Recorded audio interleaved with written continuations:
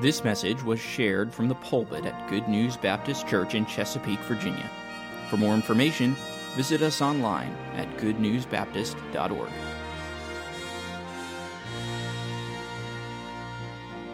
We're going to continue the lesson we began last week. I'm not sure whether I'll get it completed today or not. There's a lot of good information in the lesson today, and we introduced some new terms to you as we did last week.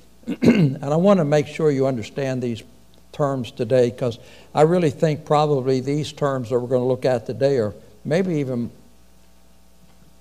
well, they're just as important as the ones we looked at last Sunday. And so I don't know, we may get through the lesson or we may not. But on your handout, and I put this in the email I sent out to you, maybe some of you have already taken care of this, but on your handout on page 2, there's a misspelled word. Actually, it's not a misspelled word, it's just the wrong word used. And it's in the paragraph that just precedes Roman numeral 2. It's the word borders. And the first time, it appears two times in that paragraph. The first time, it's the word border, but it's the wrong word. Take the A out of it. It should be border as the parameter, you know, instead of the border, the guy that sticks around for a while. So just change that. And as I expressed in the email, I do typos. I do those pretty liberally on occasion, and misspelled words and so forth. My wife normally catches them, and she's the one that caught that. But if you see some misspelled words or some typos in the notes, please let me know.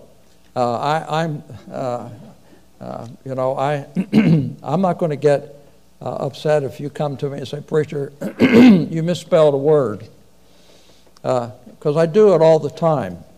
And spelling was not one of my greatest subjects in school. So if you do that, come to me, but probably best not to do it during class time. It's a little more embarrassing that way, you see. No, let's not take the class time to do that. I want to say happy birthday to Rosetta Lowry. Is she in the class today? Maybe. Sure she is. She's going to be 14. Oh, no, that's the date of her birthday. And happy birthday, Rosetta. I'm not going to ask you how old you are. We know you're very young. At least you look very young. Any other birthdays coming up this week? That's the only one I have on my list. And I don't have any anniversaries. Anybody having an anniversary this week? All right, well, let's get to the lesson. Good deal. Tony, would you put that first slide up? The first 3 points. There we go. This is what we looked at last week, and we're going to pick it up on Roman numeral number 4 here in just a short time, and proceed through this lesson today. So let me just share this verse of scripture that we ended the lesson on last Sunday. And that's Matthew 24 and verse 14. It says, "And this gospel of the kingdom shall be preached into all the world for a witness unto all nations, and then shall the end come." And so we know that there's more of the world to reach. The end hasn't come yet. Jesus hasn't returned, and that's what it's referring to here. Then shall the end come. The end of the opportunity to give out the gospel, I think, is what our Lord's referring to here. But it is our responsibility as a church, as an individual, and Dr. Valier hit on this point very clearly this morning, that it's our duty to give out the gospel, to tell people about Jesus Christ. It's the duty of our church corporately, but it's the duty of each of us individually as well to give out the gospel. And that's what our missions conference is all about. Not only preparing our hearts to do that, but preparing our church, our congregation, and fulfilling the Great Commission. We looked at the verses last week in Matthew 29 regarding the Great Commission that God has given to the church. Go ye into all the world and preach the gospel to every creature. And so let's move on to Roman numeral number 4. Reached versus unreached. When we talk about nations that have been reached, or people groups that have been reached, or those who have not been reached, it's a very interesting thing. Operation World, on their website, that's a great resource for missionaries and also just for individuals. But their website has detailed information about the extent to which the gospel has reached individual countries and people groups, that is within those countries. And it provides specific ways that we can pray for those nations. So an Operation World lists the following as unreached people groups. And the Lampunese people of Indonesia, the Huai, and I'm not sure I'm pronouncing these correctly. If you have a correct pronunciation for these, let me know. But Huai, H-U-I, and the Hakka, H-A-K-K-A, Chinese people. These are Islamic Chinese groups. There are 10.5 million people in the Huai people group, and 47.8 million people in that Hakka people group. That's a lot of people that are considered not to be reached people, a people group that has not been reached with the gospel. And I'm going to define what it means to when we talk about a group or a people that have been reached and a people who have not yet been reached or unreached. I'm going to define that here in just a few minutes. And then they list also the West Iranian people, which would be the Kurds and the Aluds. They're considered a people that have not been reached. They're unreached people with the gospel of Christ. And then the Azeri Turk, 17 million of them. That's another Islamic group. And then the Bhutanese people. Bhutan is in the eastern Himalayas, which is bordered by China and India.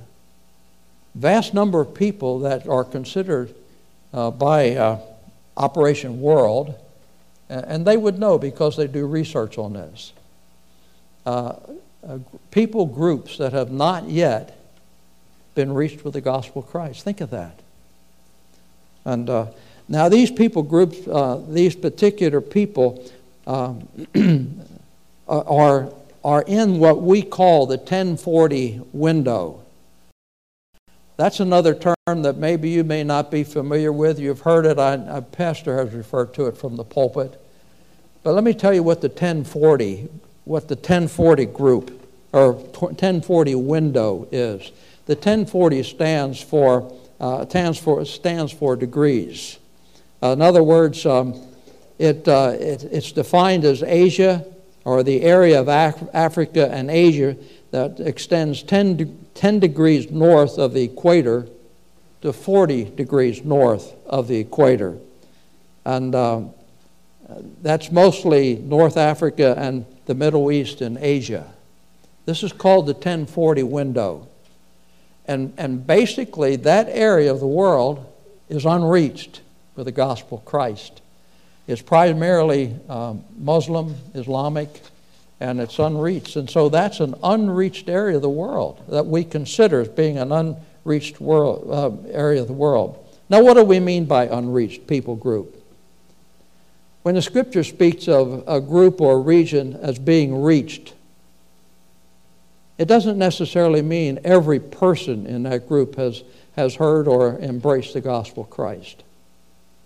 Here's Paul, St. Paul's perspective on reaching particular regions. And put these verses up on the screen, if you will, Tony. Romans chapter 15, verses 18 through 21. And let me read these for you. It says this. If you want to read it in your Bible, if you can't quite read it on the screen, that's fine. It's a smaller print. But here's what Paul said. He's writing to the church at Rome, and he says, "For I will not dare to speak of any of these things which Christ hath not wrought by me, to make the Gentiles obedient by the word and deed, through mighty signs and wonders by the power of the Spirit of God, so that from Jerusalem and round about unto Illyricum," and get this statement, "I have fully preached the gospel of Christ." What's he mean by that? Well, we'll talk about that in a minute. And then he continues, "Yea, so have I strived to preach the gospel not where Christ was named, lest I should build upon another man's foundation. But as it is written, to whom it was not spoken of, they shall see, and they that have not heard shall understand." Now, unreached is not the same as unsaved.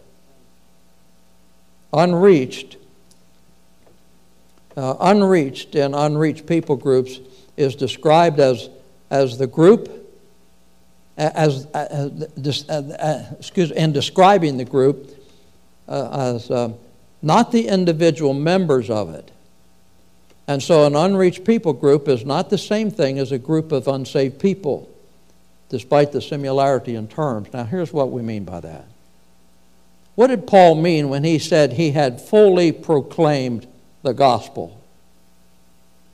Did he mean that every single person where he had preached heard the gospel in that region and responded to it? No, that's not exactly what he meant. It seems that once the gospel had taken root in a particular area where Paul had been, that Paul viewed that as the completion of his work there. Paul considered the area reached when there was a church of believers that had been rooted there and established in that particular area. And then, once that happened, he moved on. But Paul's ministry was not just evangelizing, getting people saved, and getting them gathered together in a church and then leave them. His call was to go to a place where there was no church established, where the gospel had not been preached before. He would go there, preach, win people to Christ, get a church established, and then move on. But he would leave somebody behind to build that church, to further establish that church, to mentor the people, to teach them, to train them, to raise them up. And so that was Paul's activity. Once that happened, he was ready to move on to another place. Now we have an example of this in the book of Romans, the next few verses, in verses 23 and 24. Paul said this. He wanted to go to Rome. He had a desire most of his life, we understand from reading this. He had a real desire to go to Rome. He hadn't been to Rome yet. He wrote this epistle to the Roman church. There had been a church established there. Somebody else had established it. We're not sure. The Roman Catholics say Peter established that church. But truthfully, there's no evidence in Scripture or history that Peter was ever in Rome. There's no evidence of that. And certainly, he was not the first pope. I'm sorry, I just had to say that because it's true. But anyway, here's what Paul wrote. Paul was in Corinth when he wrote this letter to the Roman church. And he said this, "But now having no more place in these parts," that's an interesting phrase. I've got it underlined. "And having no more place in these parts, and having a great desire these many years to come unto you," Romans, "whenever so I take my journey into Spain." All right, Paul's in Corinth. Now he wants to leave Corinth. He had been in Corinth, by the way, for 18 months, a year and a half. He had gotten the church at Corinth established. He won a lot of people to Christ. He got the church in Corinth established. And once that church was established, his desire now was to move on to another location, which was Spain. He wanted to go to Spain. But what he's saying here in this verse, it says, whenever I take my journey unto Spain, I will come to you there in Rome. In other words, I'm headed for Spain, but I'm going to stop off in Rome on the way and minister to you there. And this is kind of interesting too. I will come to you, for I trust to see you in my journey, and to be brought on my way thitherward.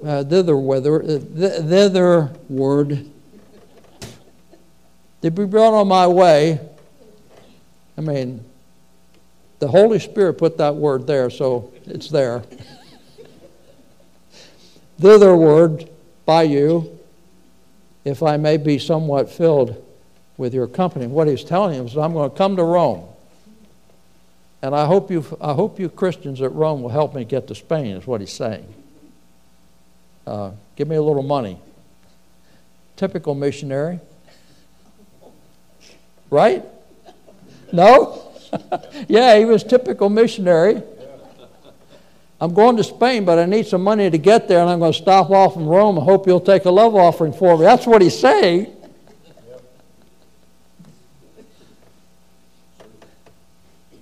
Put it in our lingo, as we understand it. Paul depended on God's people to get from place to place. He didn't have a job. I know while he was in Corinth, he made tents. He met Priscilla and Aquila there, and they were tent makers, and so he joined up with them, and he made tents while he was there in Corinth and ministered to the people at Corinth. And maybe he had collected a little extra, he may have had a little bit in his wallet. But he said, I'm on the way to Spain to preach the gospel there, and I need some help. But he said, while I'm in Rome, I want to minister to you as well.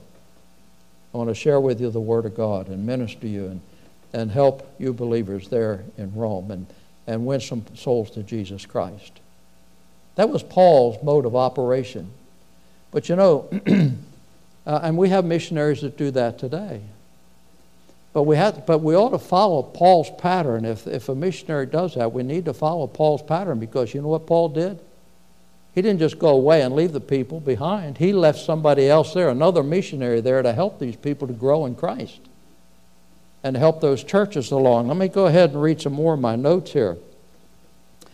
We also see models in Scripture of other missionaries being sent out with a gospel message for much different tasks. See, all missions is not just going somewhere and evangelizing. And I hope I can help you with that here in just a minute, because Timothy and Titus were sent to work very purposely, doing the work of an evangelist, even in areas that Paul had considered already being reached. In 2 Timothy chapter 4 and verse 5, we see there that Paul left Timothy at Ephesus, exhorting him to continue on the work there. When Paul left Ephesus, he was at Ephesus. There was a group of people that got saved, brought them together, established the church, and he said, Timothy, I want you to take this church and pastor it and grow this church and help these people to get established in the Lord. So he didn't just pull up stakes and leave the people behind. He left somebody there that could minister to them, that could help them, to help them to grow in Christ. And Timothy was his choice for Ephesus. So Paul left Titus in Crete. Remember that?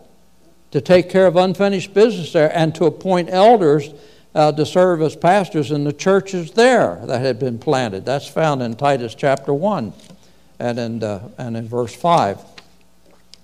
And so Titus he left at Crete. Timothy remained at Ephesus. And not only was Timothy left there to pastor the church, but also to weed out some false doctrines that had started to creep into the church. In 1 Timothy chapter 1 and verse 3, we see that. So here's the bottom line.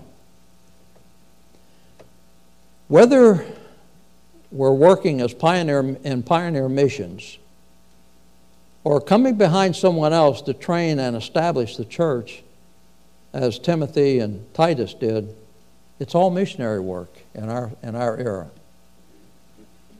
And so there's some churches, I've run across some pastors in my ministry that they will only support missionaries that are planting churches.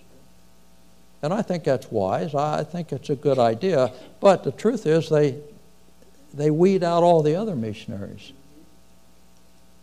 There are missionaries that are doing good works by establishing Bible schools in some of these countries, training the nationals to work among their people. Some churches won't support people like that. I don't understand that, because that's a necessary ministry. Jen and I had lunch with the Browns, Kevin and Michelle Brown, this week, Friday I think it was. And we were talking about Matt and Nikki's ministry in Cambodia. And Kevin shared with us that his burden for Cambodia is that it's not necessarily to be able to rack up numbers so he can report it in a letter that he sends back to his supporting church and say, oh, we won this many people to Christ this month. You know, that's what we look at when back home here, we look at a missionary's letter to see how many people they'd won to Christ during the week, during the month. And they ought to be trying to win people to Christ. But go to Cambodia and try to win somebody to Christ every month.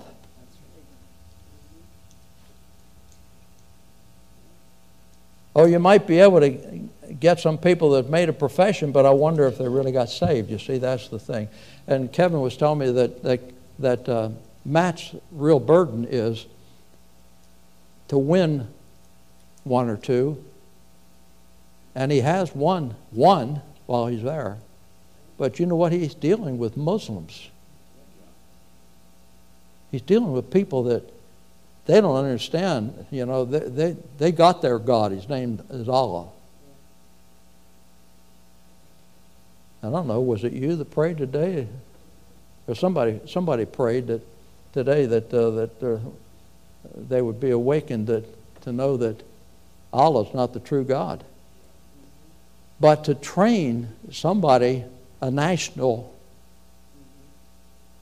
if you win one national to Christ and get him grounded in Christ, he can be more effective at reaching his own people than an American missionary can. See? And last Sunday I mentioned Archie Martin. Archie spent a lifetime in Scotland. He didn't win very many to Christ. Scotland's a gospel-hardened place. And I told you that my wife and I have been there, and we saw it firsthand. And he won some. He worked mostly with children, actually. But anyway, some of these areas of the world, especially in this 1040 window, where if you win one person to Jesus Christ in a long time, it's well worth it if you can get that person trained, get him established, teach him the Word of God, teach him how to study the Word of God on his own, teach him how to pastor. Don't just turn it over to him and say, I want you to pastor this, I'm gone. But teach him how to pastor. He can be more effective in reaching his own people than an American missionary can be, who studied the language and learned the language, but culture's a little different. And maybe his skin looks a little different. But if he can win one or two nationals to Jesus Christ and get them established in the work, he's done a lifetime of work. Some of the early missionaries in Hudson Taylor, for example, and some of the others, they were on the field years and years and years before they had their first converts. And so, anyway, so reached and unreached. Because an area has had the gospel preached to it does not necessarily mean it is reached. It may be reached with the gospel, but what I should have said is it doesn't necessarily mean that there are a lot of people there that are saved. It's just the gospel's just been preached there. And you know from your own personal experience, some of you, that gospel was preached to you several times before the light turned on, right? Some of you heard the gospel several times, and then finally the Holy Spirit was able to get the light turned on in your mind and your heart, and then you reached out to Christ and repented of your sin and received Him as your Savior. Well, let's move on to the next point, Roman numeral 5. The introduction, and these are two terms, contextualization and indigenous principle. How many of you heard those terms before? 1, 2, 3, 4, 5. But most of us in this class, most of you in this class have not heard those terms before. But these are important terms when it comes to the area of missions work. Contextualization, that's a long word. It's hard to pronounce for me. It's hard to pronounce. Mayonnaise is hard for me to pronounce sometimes. Contextualization, indigenous principle. What does that mean? Well, let's look at the next slide. Indigenous. Here's a definition. This is Webster's definition of indigenous. Produced, growing, living, or occupying natively or naturally in a particular region or environment. When we talk about planting indigenous churches, we're talking about planting churches that represent or look like the area in which they're planted. I've got some things to say about that in a few moments. So when we talk about the indigenous principle, we're talking about church planting, doing the work of missions in a given area where the work looks like that area. That's the best way I can explain it for now. Contextualization, or contextualize, means to place, and then in parentheses there, something such as a word or an activity in context. This means something to a missionary. This may be new terminology to some of you, but I think you need to know this because this is what missionaries are faced with. When an American missionary goes to a foreign field, a different culture, maybe a different color of skin, different backgrounds, different environment, their job there is not to plant an American church in that environment, but to plant a church that looks like the context.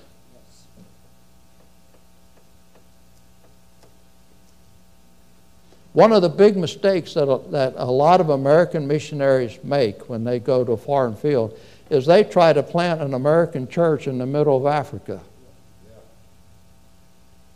It ain't going to work. I've used a couple of examples in my notes here. I don't know if I put these examples, if these examples are in your notes. I don't think they are, but it would be ludicrous for a person like Marvin Tobin, when he went to Mexico, to get down there and get in, plant a church in Mexico, and those people down there, you know how they accompany their music? Somebody tell me. How do they accompany their music? What do they use? Yeah, guitar. Guitar. It would be stupid for Marvin to go down and plant a church. Say, I don't think guitars have any place in the worship of a church, so we're going to get us an organ, a pipe organ. Now, boy, that would be my delight. I'd go down there and help him put up that pipe organ. But you know where the Mexicans would go? They'd go to the Pentecostal church that's using the guitar, That's what we're talking about, contextualization. Planning a church in the context of the culture that you're going to. And planning a church that looks like that culture. That's contextualization.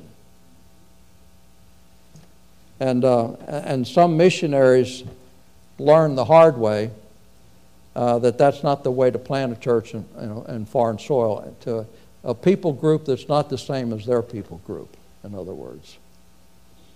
And so let me see here. Let me read some of these notes.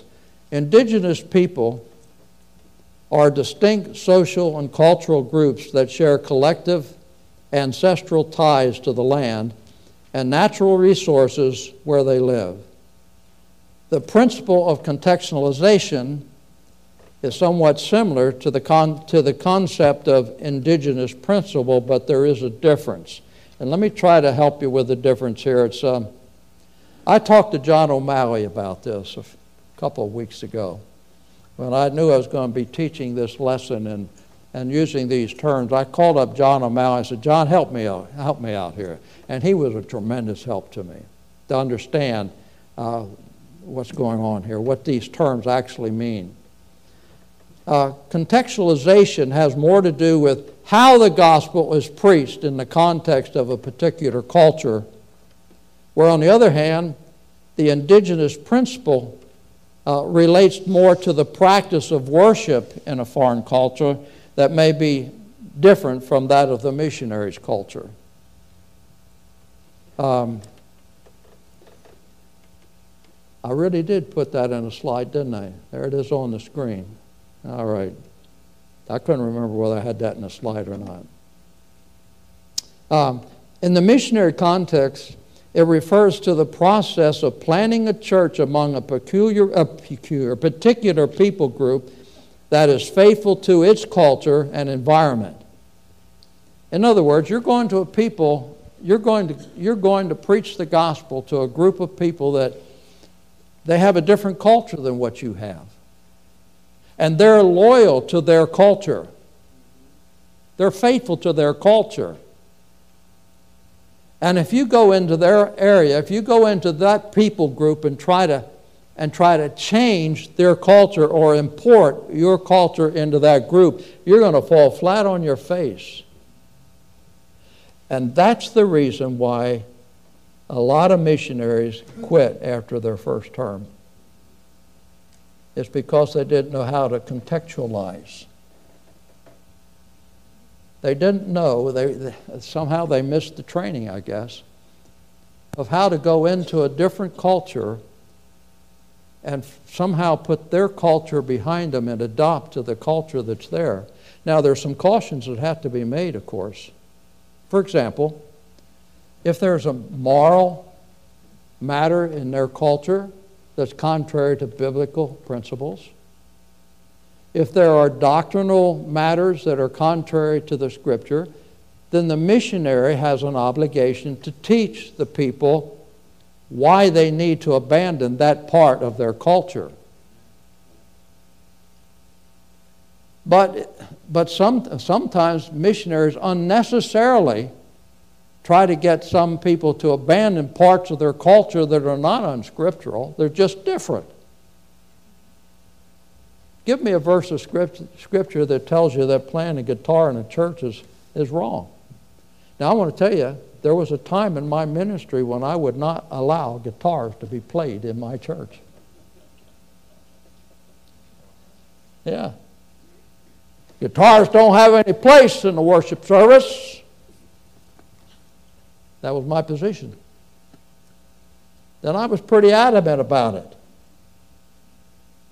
Now, I did some other stupid things too in my early ministry, but I mean, it's not my preference, and I used to play a guitar, believe it or not. I used to pick a guitar. My goal in life as a teenager, this was before I was saved, you understand. My goal in life was to learn how to play a guitar and go to Nashville and be a country music singer. Yeah, me. I know some of you are sitting back there and say, what's wrong with that? Nothing. It's stupid, but there's nothing wrong with it. It's not stupid either. Anyway, I kind of like country music. I don't thrive on it. But I like a good pipe organ, too. You know that. I've told you that many a time. Unfortunately, this church is kind of small for pipe organ. Let's see here. Where was I in my notes? Tony, I know I've got you all fouled up there putting these slides up, but anyway. I probably have already said all I need to say about this contextualization. Let's see what else we got here.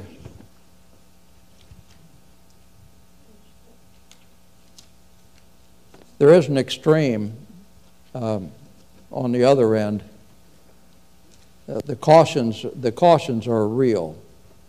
Missionary has to be very cautious when he goes into a different culture that he doesn't try to import or impose upon the people part of his culture that's not their culture.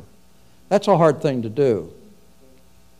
When you've been in a Western culture and so forth, you're used to wearing a suit to church and all sort of thing, you know.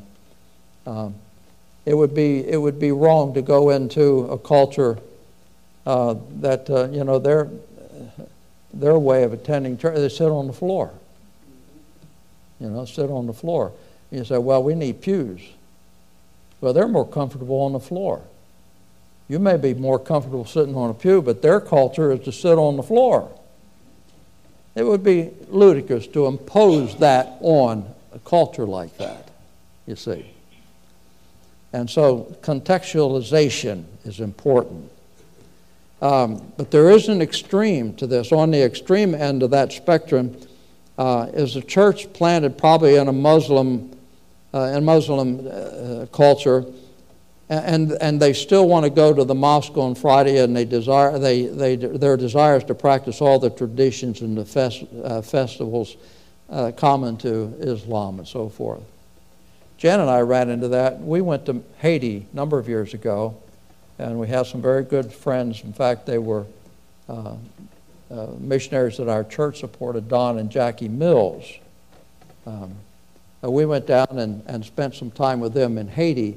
Haiti is the poorest country. It was at that time, it still is. The poorest country in the Western Hemisphere. And you know the upheaval that's been going on down there recently. But we had the privilege of being there, and there were things and the missionaries, Don and Jackie, warned us of some things that we might be cautious of. For example, the women down there went around topless all the time. It's part of their culture. And Don and Jackie won them to Christ. They tried to teach them that you need to cover up. And it got to where many of the ladies respected that. Now you say, wasn't that imposing his culture on their culture? Well, there's some things that the missionary has to remind them. Same thing with if you go to Australia and the Aborigines down there, they run around with no clothes at all on. I heard an Aborigine one time preaching when I was pastoring in Indianapolis. He came to Indianapolis, but he was an Aborigine that had gotten saved. And his testimony was this. He said, before I got saved, I ran around with no clothes on. But he said there was something, when I trusted Christ as my Savior, there was something inside of me. And of course, he knew that was the Holy Spirit that taught him he needed to cover up.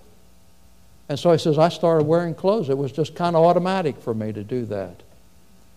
Well, Don and Jackie were teaching the ladies down there that's not appropriate, you know, for a Christian to do that.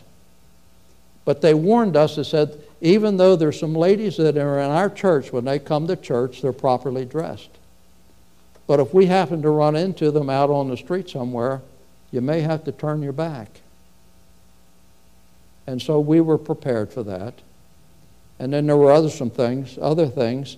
See, voodooism is the big deal down in Haiti. the church, not the Bible churches, but the Roman Catholic Church and Voodooism is one and the same thing in Haiti. In fact, we went into a Roman Catholic church in Port-au-Prince in Haiti.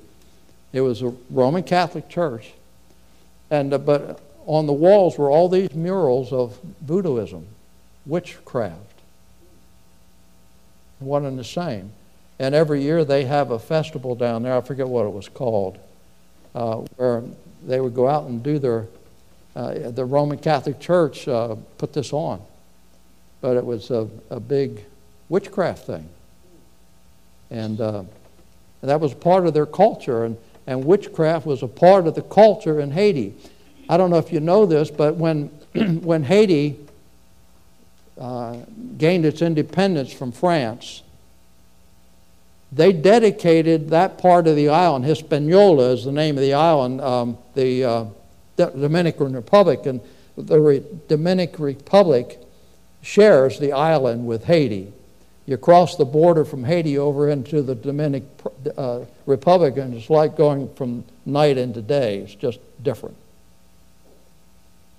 But Haiti, when it broke off and became independent from France, they dedicated that part of the island to Satan and offered a pig in sacrifice to Satan.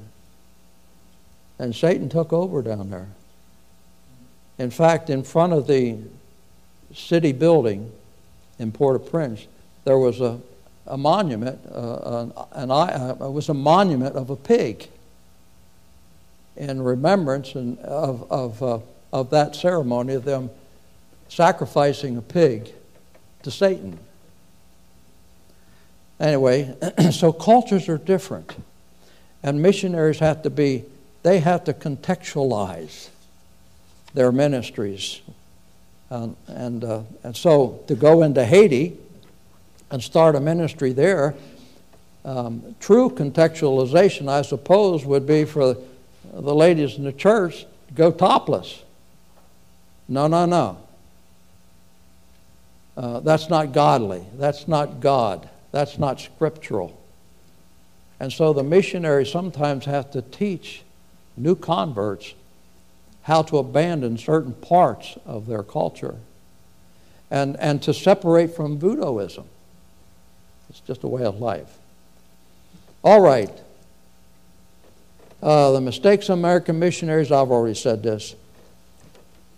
The mistakes American missionaries make in foreign lands is try to plant an American church in a foreign culture. And that's different than the American culture. This is a prescription for failure. And unfortunately, when it fails, the missionary thinks he's a failure. He gets discouraged, and before long, he's left the field. That's happened many, many times. Missionaries just don't realize what they need to do. Well, there's the definition of an indigenous church. I think this is the next slide, Tony, if I'm not. Yeah, there it is. Definition of an indigenous church. What is it? Well, indigenous missions.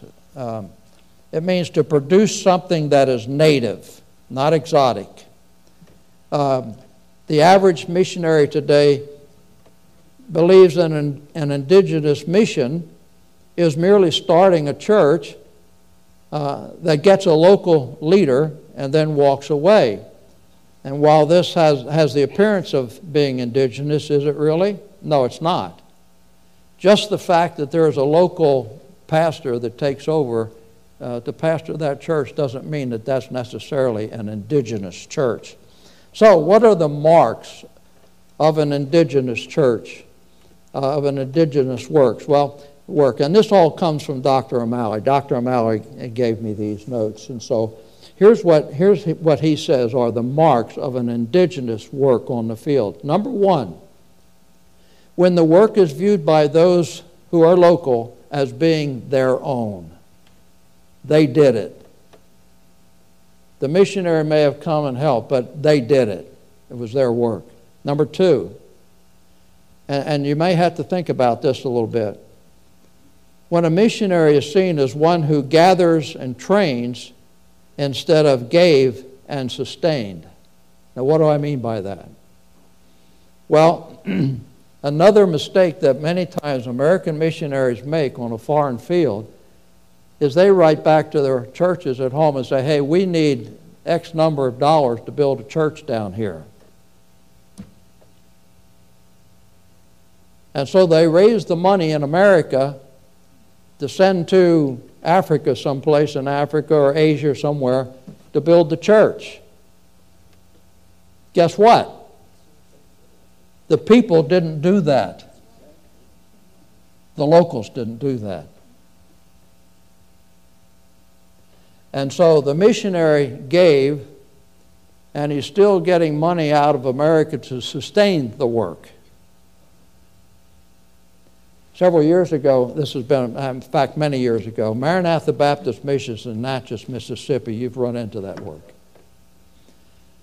They had a principle that no American money could be sent to an American missionary on a foreign field to build a church.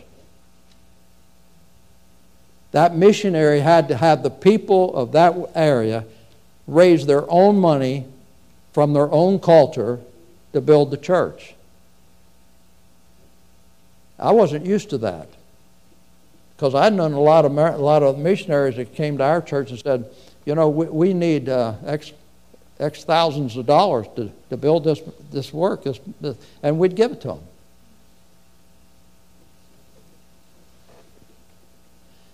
But when the missionary left, the money dried up for the people, locals, and probably the work dried up too, you see.